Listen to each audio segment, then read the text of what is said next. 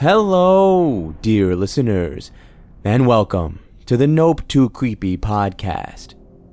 With the summer season coming to a close, it means a lot of people will be returning to school. Not just students, but also teachers and other faculty. And not every teacher is lucky enough to have a class full of bright and normal children.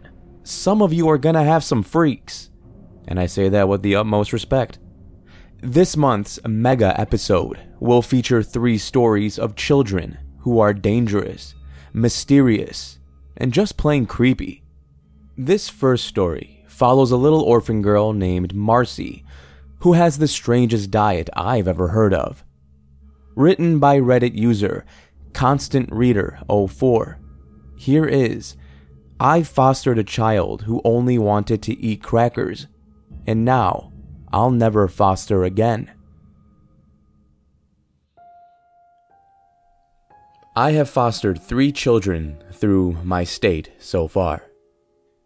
The first 2 were very young and didn't stay longer than several months before being reunited with their own families. Both were cases where the parents were convicted of petty drug offenses and had to straighten out their lives before they could have their kids back. There was no abuse reported from their caseworker. I met those parents, and they really seemed like decent people that did love their children, but made some bad choices and had to pay dearly for them. I was glad to see them reunited. The kids were ecstatic to be returned to their own mommies and daddies. It was heartwarming. Then, I took in Marcy. I kept her for less than 1 week. Mr. Dennis, the caseworker I dealt with, had warned me that Marcy's case was different than the others. Marcy's mother had an ongoing case for neglect and abuse. Mr. Dennis said she was an alcoholic that confided to him once that she never wanted Marcy, and she resented having to take care of her. On several visits, she had taken out her parrot to show Mr. Dennis and doted lovingly on while Marcy stood quietly in the corner. When Mr. Dennis asked Marcy's mother why she didn't put Marcy up for adoption, she simply answered that no one would want her. A few days before I spoke with Mr. Dennis about the placement, the agency received a call from a concerned neighbor that reported they thought the girl had been left alone.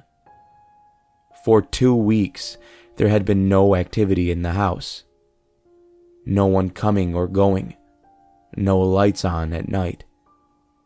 Marcy's mother's car was still there, but the house seemed deserted. And with the mother's history of neglect, the neighbor asked if they could go check. When Mr. Dennis arrived, escorted by 2 police officers, it seemed like Marcy's mother had indeed left. She was gone, as well as her beloved parrot, and the house was in complete disarray. The utilities had been turned off. The stench was overpowering. They found Marcy curled up, sleeping in the filthy bathtub, surrounded by her own feces. They summarized she had been drinking the toilet water, and that's why she had gone to the bathroom on the floor. Marcy neither had a blanket or a pillow in the tub with her, but she was covered in what seemed to be bird feathers. Mr. Dennis said it was the saddest thing he had ever seen. They didn't know what she had eaten, as there was no food in the cabinets, and what little food that had been there in the fridge was spoiled. The police reported to find a large kitchen knife on the counter that seemed to have been smeared with a substance that resembled dry blood, and they would run tests on it, but it would take a while to get the results. They searched the premise and found no signs of Marcy's mother. When Mr. Dennis brought Marcy to me, he filled me in on a few more details about her. She didn't speak much at all. She was 9 years old, but had the vocabulary of a 2-year-old. She could only say a limited amount of words, basically things like no, potty, and drink, to let you know when she needed something. He also warned me that she did not react well to public places. She suffered panic attacks when placed around too many people at once, more than likely a side effect of never leaving her own home. She was very thin, and honestly not the cutest kid I had ever seen. My first 2 days with Marcy were uneventful. I work from home and schedule my own hours, so I was able to dedicate a lot of time to making Marcy feel comfortable. I tried to get her interested in all of the usual things I've done in the past. Things like coloring, playing with Play-Doh, and, of course, I had a lot of toys. But Marcy seemed disinterested in all of these things, and barely participated. The kids I had before were younger than her, so I tried a different approach. I painted her fingernails and braided her hair, and even applied a little bit of pink lip gloss and light blush to her face. When I was done, she glanced in the hand mirror I held up, then just left to go sit on the floor by the TV, and stared at me until I turned it on for her. That was the only thing that held her attention, so I put on fun educational shows made for toddlers that taught basic things like words and social skills. I don't think her mother let her watch TV at all before, if they even owned one. I had a cat named Socks that seemed to be a hit with the children before, but Marcy acted terrified of her, so I moved her cat box and food bowl into my bedroom the day Marcy had arrived. That's where she stayed until she went missing the night of day 3. I had left my bedroom window cracked just enough so that she could traverse the fenced-in yard when she pleased. She was fixed and never had attempted to run away before. I was devastated, but tried to just focus my attention and energy on Marcy. Marcy was extremely picky about food. She wouldn't touch anything I home cooked. She would look at it with a disgusted expression and only ever requested one thing: crackers. I didn't have any crackers at home, so I tried some frozen meals such as pizza, chicken nuggets, and kids' meals. She would hardly even taste the food, moving it around her plate. Every once in a while, she would fork a tiny bit into her mouth, make a face, and say the same thing: crackers. She literally only ate enough to sustain life the first 2 days, so I called a friend and asked if they would bring over some saltines for me the next day. There was one other thing that seemed to hold her attention. Even though she didn't like the food I made for her, Marcy seemed to enjoy watching me cook for myself. Crackers? She seemed to question as she looked from the raw chicken I had removed from the fridge. I calmly explained to her that no, it wasn't crackers I was preparing. It was chicken. And she was welcome to have some after I cooked it. I threw it in the heated pan on the stove, and it started to sizzle. She lost interest and wandered into the living room. That night, something weird happened. It was 4 o'clock in the morning. I woke up having to pee, and when I sat up in bed, I saw Marcy peering at me through the crack in my door. It startled me, and to be honest, it was a bit creepy. It didn't have the feeling of a child scared in the middle of the night, seeking help from an adult. It was more like she was watching me sleep. I got up and steered her back to her own room, tucked her in, and explained to her that there was a rule about wandering the house at night. She was only to get out of bed to use the restroom, and if she needed me, that she was to call for me. She nodded and laid down. As I was leaving, I turned to glance at her, and her eyes were wide. She didn't look sleepy at all. She just laid there, staring at the door. The next day, my friend delivered the crackers, and I presented them to Marcy, expecting her to gobble them down.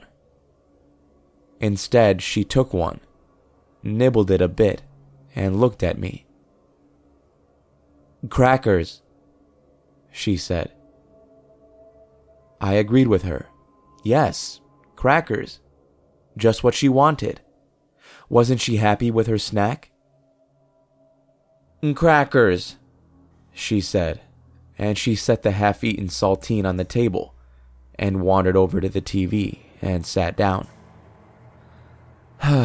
Okay, well, maybe she wanted a different kind. Saltines were kind of bland after all. I called my friend again and explained the situation. I asked if she would bring a variety of crackers and bring them over the next day. She agreed that she would. Of course, Marcy didn't eat much that night for dinner and went to her room early. I let her be. Sometimes these kids need a little space after what they have been through. I worked on my computer for several hours before getting myself ready for bed. I went to check on Marcy to make sure she had brushed her teeth, and when I walked into her room, she quickly jumped and hid something under her bed. I knelt down, explaining she didn't have to hide things from me. I was here to help her, and we should be very open and honest with each other. I promised I wouldn't be mad as I felt under her bed for the object.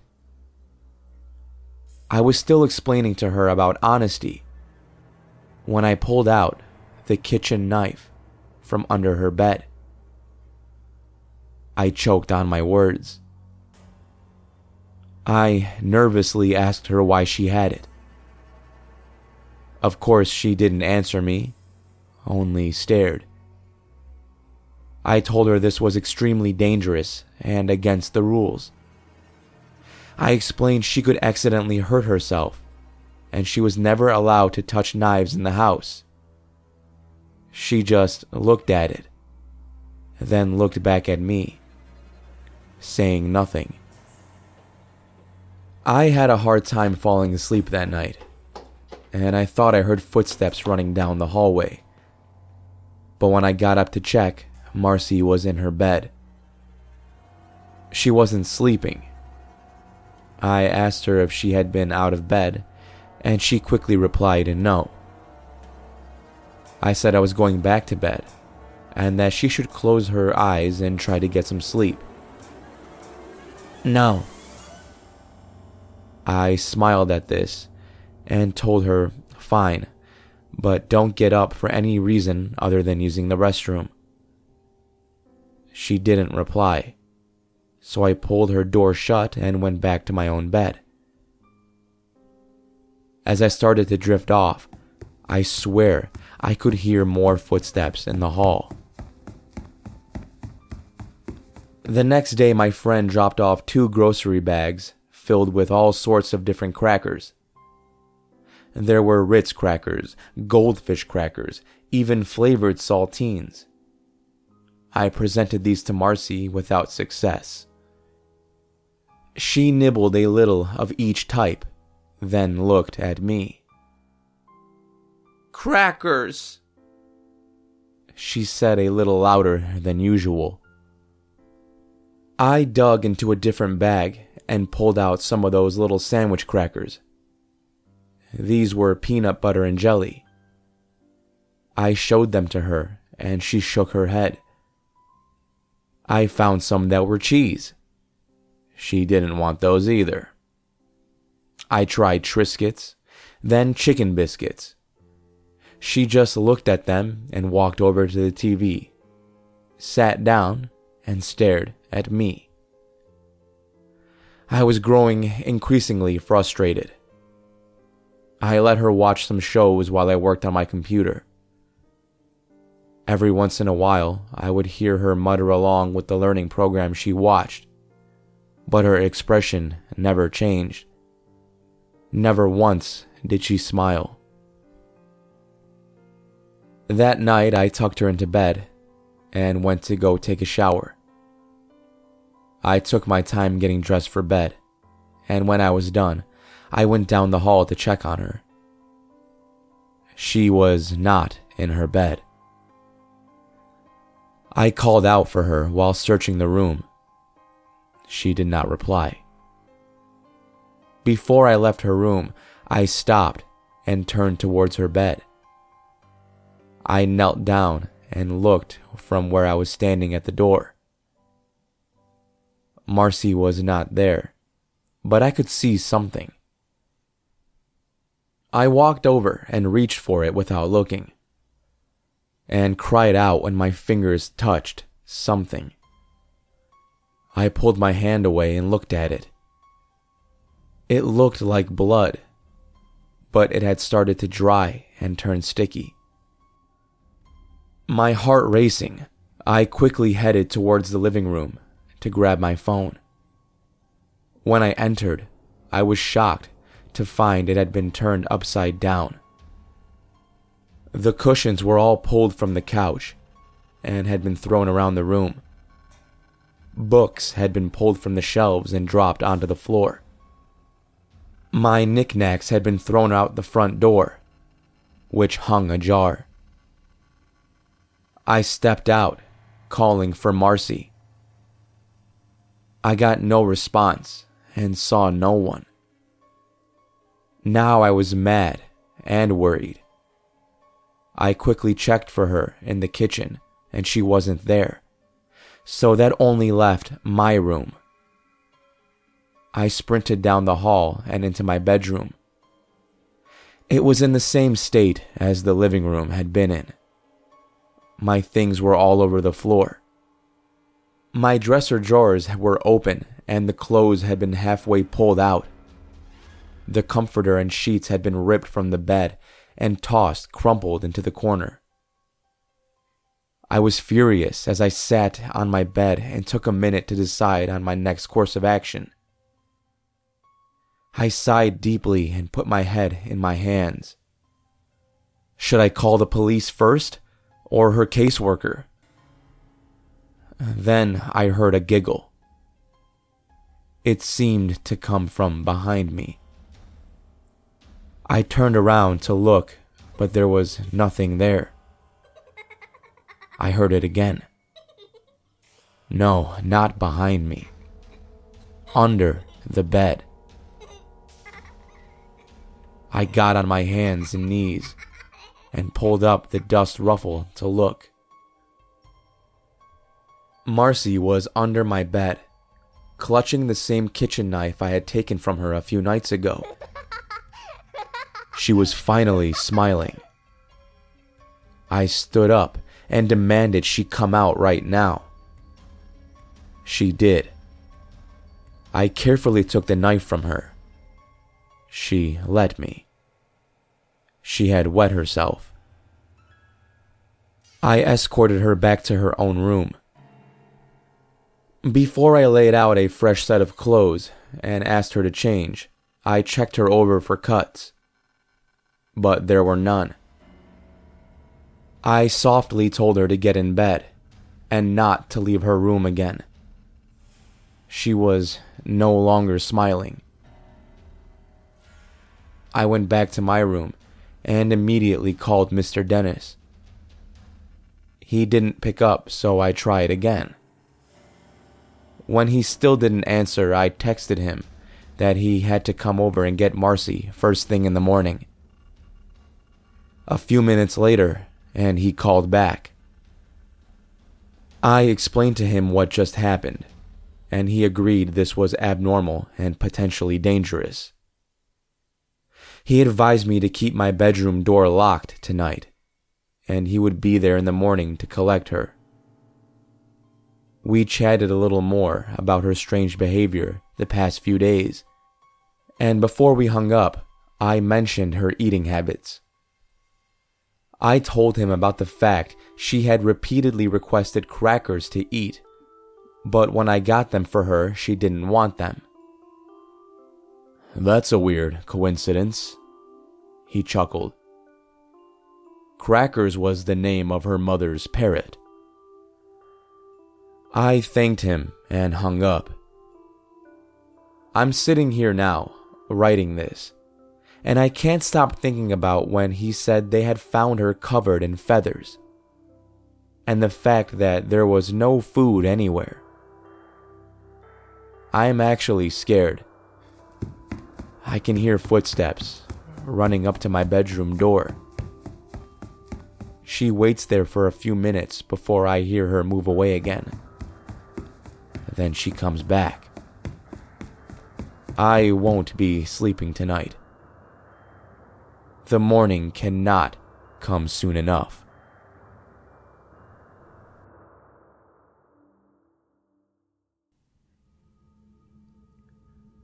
Oh, wow. Poor little crackers. Didn't see that one coming.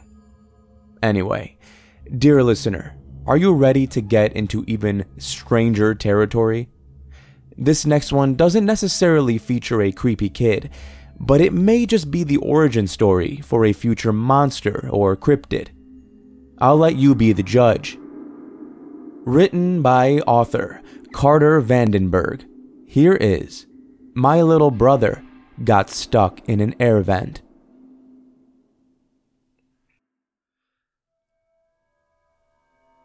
As children, my little brother and me would always race each other through the air vents in our house to see who could get to their room the fastest. Dad would always tell us not to do it, since one of us could get stuck. But we never believed him, so we just did it when he wasn't around. He was probably just tired of us always popping up out of the air vents and scaring him. I would win pretty much every time at first, but eventually I started having trouble moving around the tight spaces due to my growing body, while my brother would only get better and better until our roles had reversed, and suddenly he was the one always beating me. It wasn't that I was getting slower. Quite the opposite, in fact. Something inside me said that if I moved too fast through the vents, I would eventually get stuck. So I stopped racing. And this ticked off my little brother. "You're just mad 'cause you're always losing," he would shout. I ignored him and went up to my room. About half an hour later, my dad called and said he was going to be late and to unload the dishwasher, and to get my little brother to help rake the leaves outside. It was pretty normal for my dad to be late, so I did what I was told without questioning it. It was only when I went to rake the leaves that I noticed something was wrong. 45 minutes had passed since I came home from school with my little brother, and yet I had not seen him since getting here. This wasn't normal. He was always bugging me to play with him, or do something stupid that would get us in trouble, and I would always turn him down. Had he finally given up? No, that didn't seem like him. I assumed that something had happened at school that upset him. Either that, or he was still mad at me about the vent thing. But that wouldn't make any sense. If he was mad at me, he'd probably just try to punch me or something like that. It must have been something I did not know about. I went up to his room, but he wasn't there. I searched the whole house, but didn't find him anywhere. If he left, I probably would have heard the front door opening. I searched again, this time looking through each and every nook and cranny that he could be hiding in, all the while calling out his name. I was about to give up, and assume he ran out when I wasn't paying attention and call the police.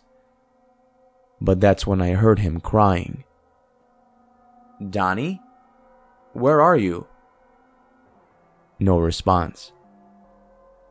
"Okay, come on out, Donnie. This isn't funny anymore." I can't," he said, between heavy sobs. I felt like I was talking to a ghost. Where the hell was he? And that's when it clicked for me. There was only one place I hadn't checked yet. The air vents. "Donnie, are you stuck in the air vent?" Through his whimpers, I managed to make out an "Uh-huh." Suddenly, my mind was racing. My first thought was to call the police, but then it hit me. Dad does not know about the air vent racing. If he found out, he would never let it go. Heck, he probably would not let us do anything by ourselves ever again. That left only one option. "Hang in there, Donnie. I'm coming to get you." "Okay." This was crazy, but what choice did I have? Grabbing a flashlight from my dad's toolbox, I forced my way into the basement's air vent. It was a tight squeeze. I had to ram my body against the sides of the vent in order to stretch it open wide enough for me to move around easily. With the flashlight in my mouth, I started crawling through the vent like a mole, trying my hardest to follow my little brother's cries. They reverberated off the walls so much it was impossible to tell where they were coming from. Eventually, I found that I had looped back around to the same place I started. This was getting me nowhere.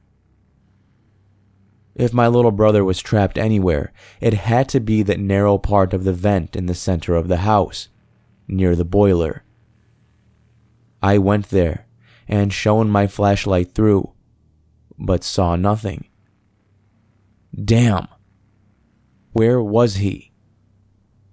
I only had a little bit of time left before Dad got home, and then I would have to explain this whole thing to him. I tried calling out again. "Donnie, where are you?" I don't know." "Great. Thanks for the help, Donnie." "What room are you closest to?" "I can't tell," he said. "Donnie, listen to the sound of my voice. What direction is it coming from?" "I can't tell." Right. I forgot about the sound reverberating. "What about before? Right before I came in? Was I close or far away?" You were close, I think. Really close." So he was near the basement. But that didn't make any sense. I already checked all the vents near the basement. He must have been in the upstairs shaft. "I'm really sorry," he cried. I could hear his voice echoing from all around me. It was like he was talking to me from every direction. "I wanted to crawl through the basement vent to your room so I could jump out and scare you, but then I got stuck. I just wanted to show you that I could crawl through the air vents with no problem. I'm so sorry." His wailing got louder. It was actually super annoying. "Listen, Donnie, I'm going to get you out of here, so stop crying, okay?" He must have listened because he calmed down a little bit after that.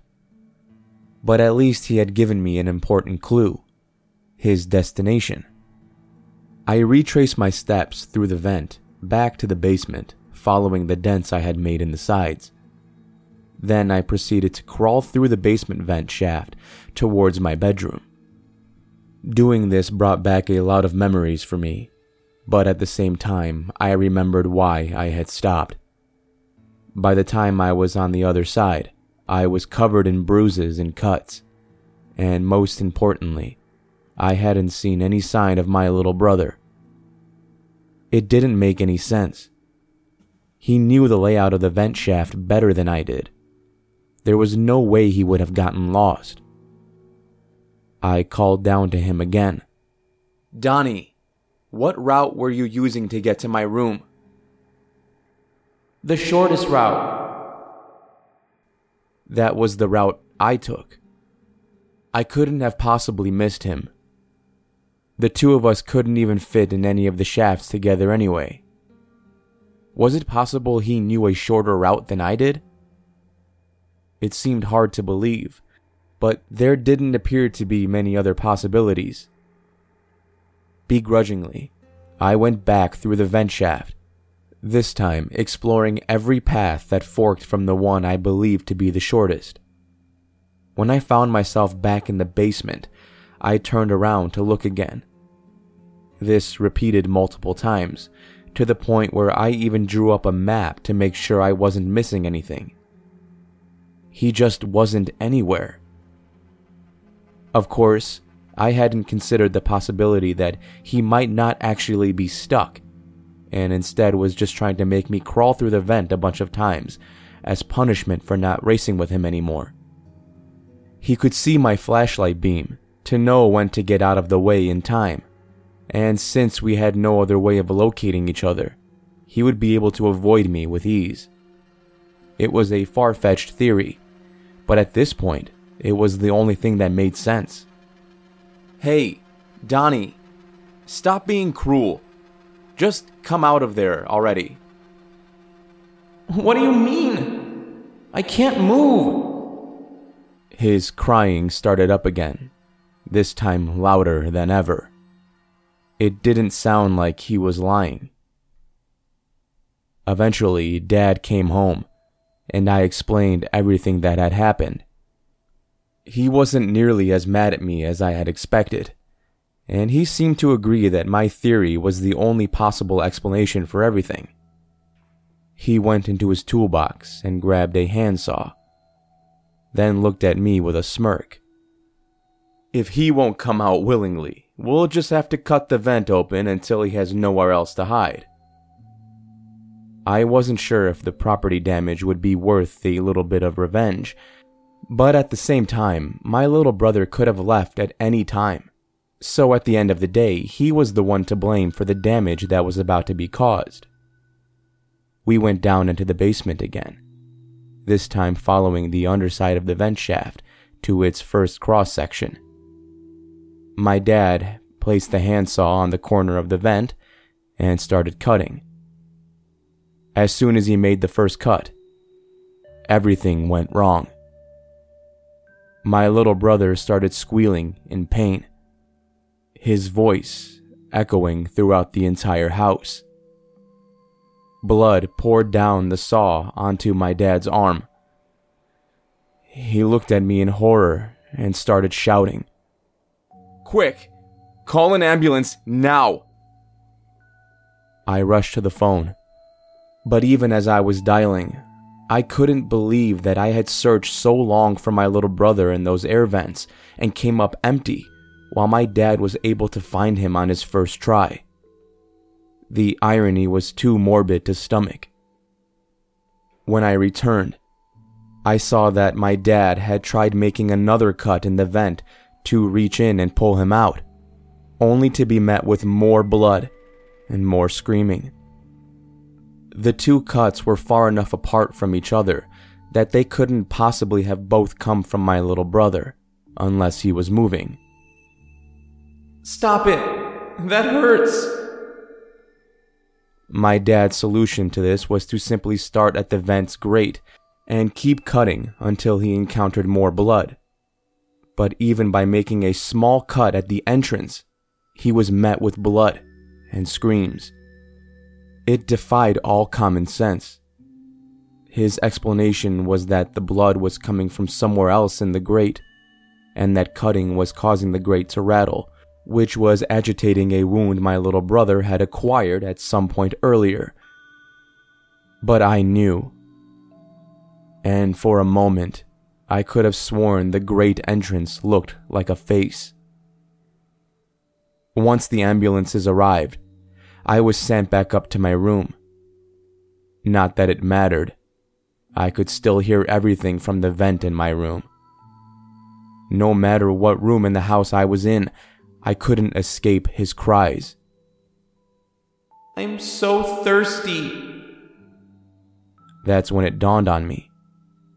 There was one thing I still hadn't tried yet. I ran down into the kitchen and filled a big salad bowl with water, and then carried it up to my room, being extra careful not to spill anything. I then poured the water down the vent shaft. "Hey, Donnie, which way is the water coming from?" I listened closely for an answer, but received none. All I could hear was the sound of someone drinking. Later that night, my grandparents came to pick me up, and I started living at their house. After a couple of days, my dad started living there too. Our old house was quarantined off by the government for a long time, until it was eventually demolished and another house was built on top of it.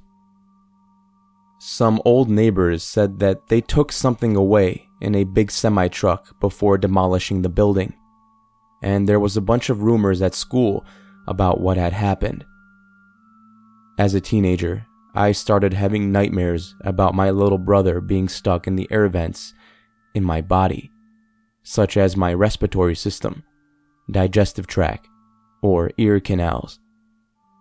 It got to me so much that I started trying to destroy those air vents to make him go away. My dad and grandparents stopped me, and I told them about the nightmares. They sent me to counseling, which I kept up with until my late 30s, when I was finally able to recover. I tried so hard to forget about this past event, but there was one thing that still bothered me. I couldn't work up the courage to ask my dad until he was already on his last legs, but the answer was one I knew from the beginning. "Dad, why didn't we ever have a funeral for Donnie?" He looked at me and smiled weakly. "Donnie never died." But again, I already knew that, because I could still hear his cries.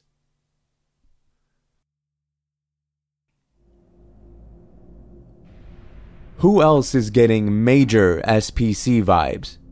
Sounds like Donnie is off to become the latest member in a growing number of mysterious threats. Or maybe he'll just enjoy the rest of his life as an air vent. Who knows? Our third and final story is a Nope Too Creepy original. This one does have a creepy kid, but this time, the kid in question has not been born yet. Written by yours truly, I proudly present, my boss is still pregnant, but I've already seen her baby. I recently got my first real job out of college, and it felt like I was on top of the world. Sadly, that feeling was short-lived. After what I've seen, the last thing I want to do is step foot back into that school. Hell, I don't even want to live in this state anymore. Not as long as that thing is here. For security purposes, I won't be using any real names. I got hired at a middle school in the Chicago public school system. I would be joining the staff as a teacher's assistant to an existing 7th grade teacher, Maria Tomas. Things started off pretty well. Maria was nice, the students seemed to like her, and the class structure was easy to learn. I began at the start of the school year in early September. It wasn't until mid-November that Maria announced to the staff and students that she was with child. Over time, as you'd expect, her stomach grew larger and larger, approaching her expected delivery date in early April. She never seemed to complain about her pregnancy. Every day at lunch, she would leave the campus and come back smelling weird, for lack of a better word. It was like she had been at a barbecue, with her clothes smelling smoky. I chalked it up to her ethnic family, who she said lived nearby. I assumed she was going there to eat lunch, and I didn't want to sound insensitive or ignorant by remarking on the odd smells that emanated from her clothes every afternoon. After months of this routine, she declared her last day before beginning her maternity leave would be Friday, March 23rd, roughly a week prior to her due date. Pushing it pretty close, I thought to myself. I was just hoping her water wouldn't prematurely break while I was standing anywhere near her. Luckily, that never happened. Eventually, Friday, March 23rd rolled around. By now, the students were giving off a weird energy. It was similar to the buzz you'd feel at the end of the school year, right before summer, but mixed with a bittersweet tinge, since some of the students were clearly upset about their favorite teacher leaving them. That was the sentiment of the well-behaved kids. On the flip side, there were the more difficult students. Those who saw this as the authority of their classes stepping down, only to have a weak-willed, apathetic substitute to fill her shoes for the rest of the school year. One kid in particular, Raymond, was having a field day. While he was usually a pain in the ass to some degree, he was taking his shit to new heights that day. I love kids, and I would never harm one, but Raymond was testing my code of ethics. He needed a nice, open palm smack to the head, real bad. The classes were structured in a way where the students would have the same teacher for several subjects throughout the day, depending on what team they were on. It was just a way to keep things organized for the administrative staff, but it also meant if you had a bad egg in the bunch, odds are you'd have to deal with that bad egg multiple times a day. Raymond was in 3 classes with Maria. English in the morning, and social studies and literature in the afternoon. Literature was the last class of the day, and seeing as it was just shy of the weekend, Raymond's disruptive behavior switched to overdrive. While other students read out loud, he was consistently speaking over them, tossing small pieces of crumpled up paper around the room, and even going so far as to play music off of his phone. Sadly, due to the so-called progressive restrictions and rules instituted by the Chicago public school system, there was very little we could do to curb his rowdy conduct. I wanted to step in so bad, but I was hesitant to step on Maria's toes. So I grit my teeth and followed her lead. Finally, she spoke up. "Raymond, can you keep it together for just 20 more minutes? Class is almost out." Raymond looked up with a sheepish grin before replying. "Oh yeah, no problem," he remarked sarcastically. "Miss Tubby. Oh, I'm sorry, I meant Miss Tomas." He began to snicker to himself, clearly proud of the extremely lackluster insult. While I was angry on Maria's behalf, I was comforted by the obvious denouncing of his behavior by the other students. I assume he was expecting a reaction, but instead the class mostly just stayed silent, except for a few of the girls giving him looks of disgust. "Whatever, man, y'all are stupid," Raymond said, clearly embarrassed by his failure of a joke. Maria just smiled at this before clearing her throat and calmly stating, "Let's continue." The class eventually wrapped up, and Maria said a brief and heartfelt goodbye to her students. Everyone gathered their stuff and began to head out, when Maria abruptly shouted, "Raymond, you wait. I want to speak with you." Raymond rolled his eyes, sighed, and begrudgingly walked over to Maria's desk. I was still packing up my stuff in the corner of the room when this all began to unfold. I admittedly slowed down so I can eavesdrop on the conversation, secretly hoping Maria would go crazy on this shitty little kid, but knowing that probably wouldn't be the case. Maria began speaking to Raymond. "All year, you've been a problem, Raymond. All year, you've made your classes unnecessarily difficult. All year, you've disrespected me, your other teachers, and bullied your classmates. All year, instead of disciplining you, I took pity on you. I've tried to level with you. I've gone out of my way to try and help you, hoping you'd come around. So tell me, Raymond, have you learned anything from this year? Do you feel bad about how you've behaved? Do you feel anything at all? Or are you just a waste of space like everybody in this school thinks you are?" That last line caught both Raymond and myself by surprise. The harsh line seemed to come from nowhere. My eyes widened as I quickly began to pick up the pace. Suddenly, I wasn't feeling so nosy, and instead just wanted to escape the awkward situation that was folding in front of me. I looked up and noticed Raymond's former look of pseudo-confidence had changed to one of objection and defensiveness. "Screw you, you fat cow," he barked back, turning around to grab his backpack off the floor.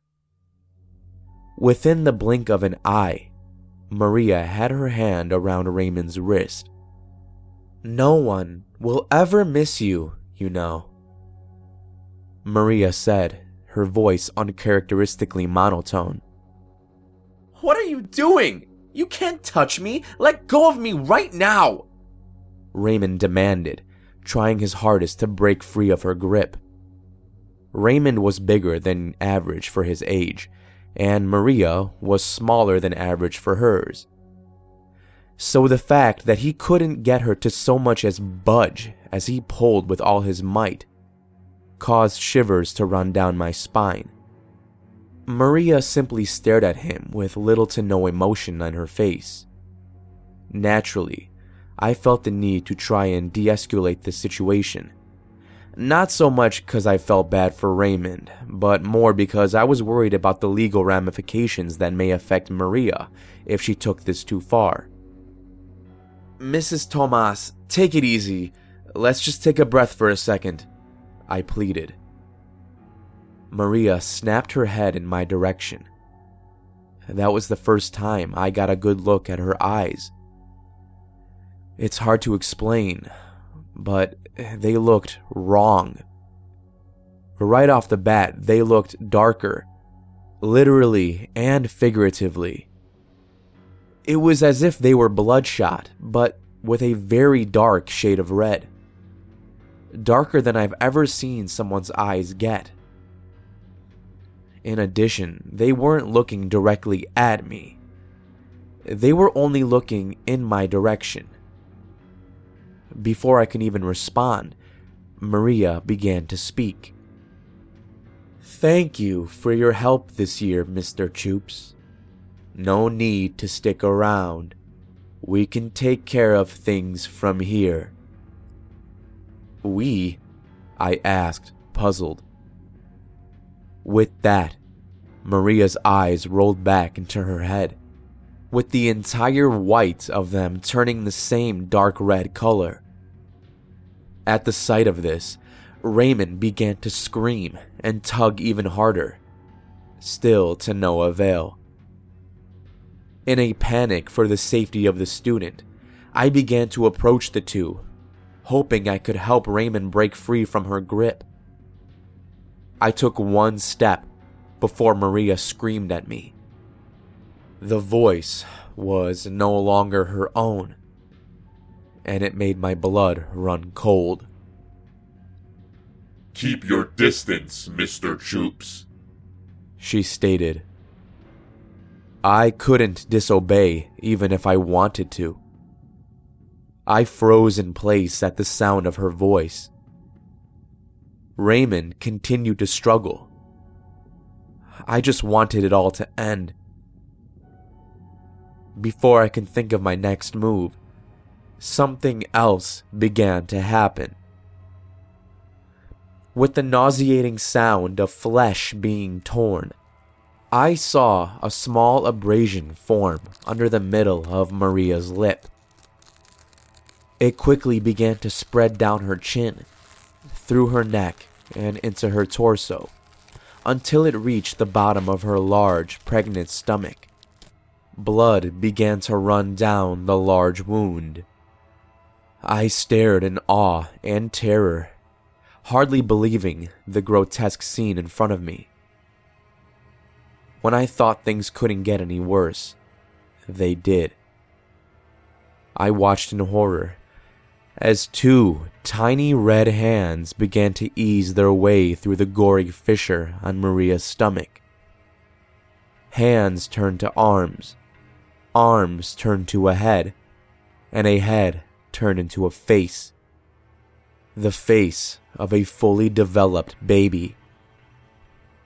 The baby slowly exited Maria's stomach, being raised up by unnatural limbs and organs that connected to it. Maria's body was now opened up like the mouth of a Venus flytrap. I began to shake uncontrollably, with all the feelings to my limbs leaving me. By now, Raymond was collapsed to the floor as if he had no bones, wetting himself with tears falling from his eyes and unintelligible mumbling falling from his lips. This baby, if you can even call it that, looked down at the panic-stricken preteen that laid before it. Not wasting any time, the baby made its way closer to the boy, pulling Maria's body along with it. In one smooth motion, the opening of Maria's exposed insides wrapped around Raymond, with the baby wrapping its tiny body around his face, stifling one last scream. I felt the bile rise in my stomach as I watched Maria's monstrous form slowly engulf her student. The sound of crunching and cracking filling the room. I was still able to hear his muffled scream for several seconds before a dreadful silence filled the space. After that, all I could hear was my heart pounding and my ears ringing. I sat there, too scared to move, watching Maria's now still body lay face down in the same spot Raymond laid moments prior. For a brief moment, I thought the mutilation of her body had killed her too. It only made sense after all. Who can survive being ripped open like that, regardless of how it happened? I was wrong. Maria's head once again snapped in my direction. Her eyes were still a deep red. With a twisted smile, she raised a finger to her lips. "Shh.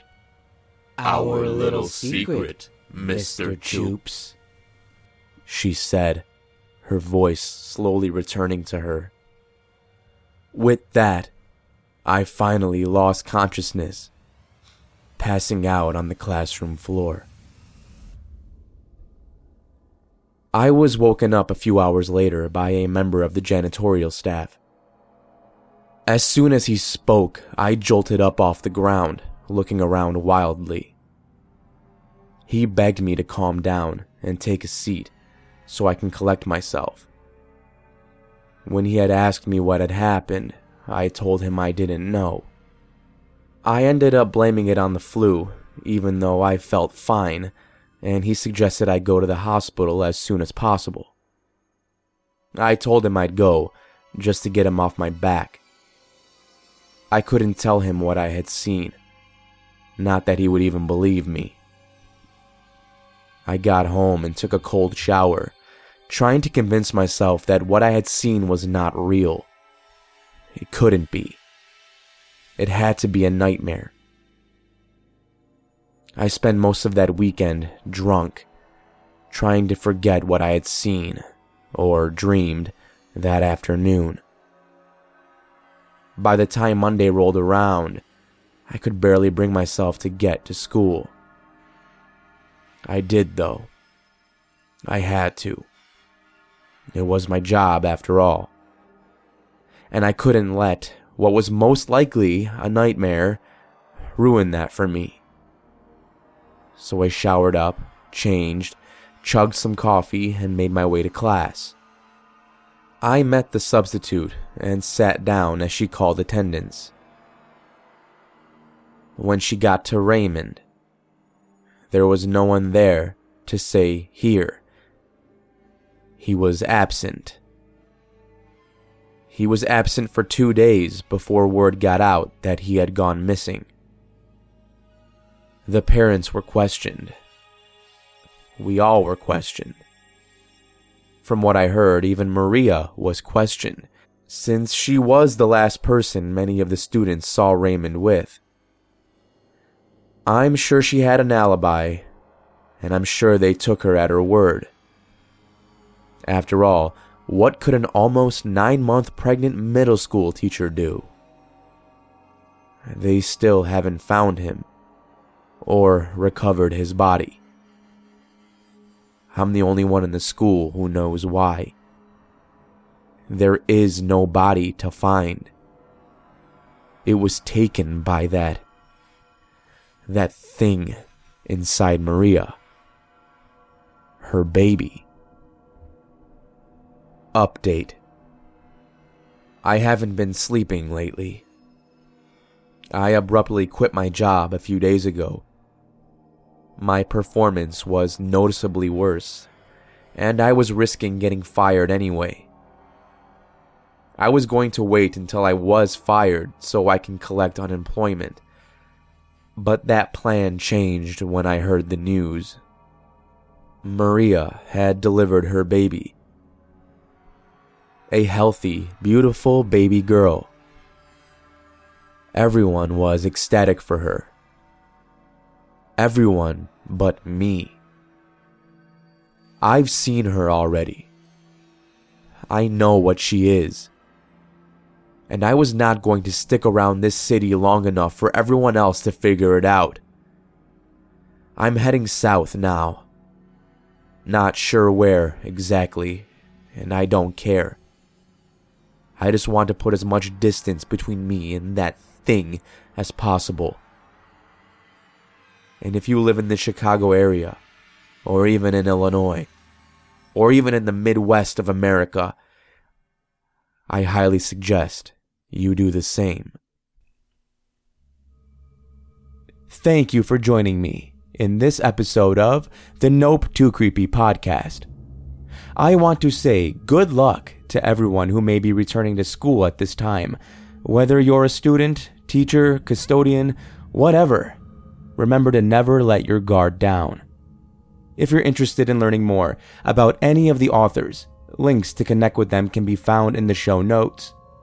Until next time, this is your host, Dan David, reminding you all to stay safe out there. I'll be seeing you in the next episode. Nope.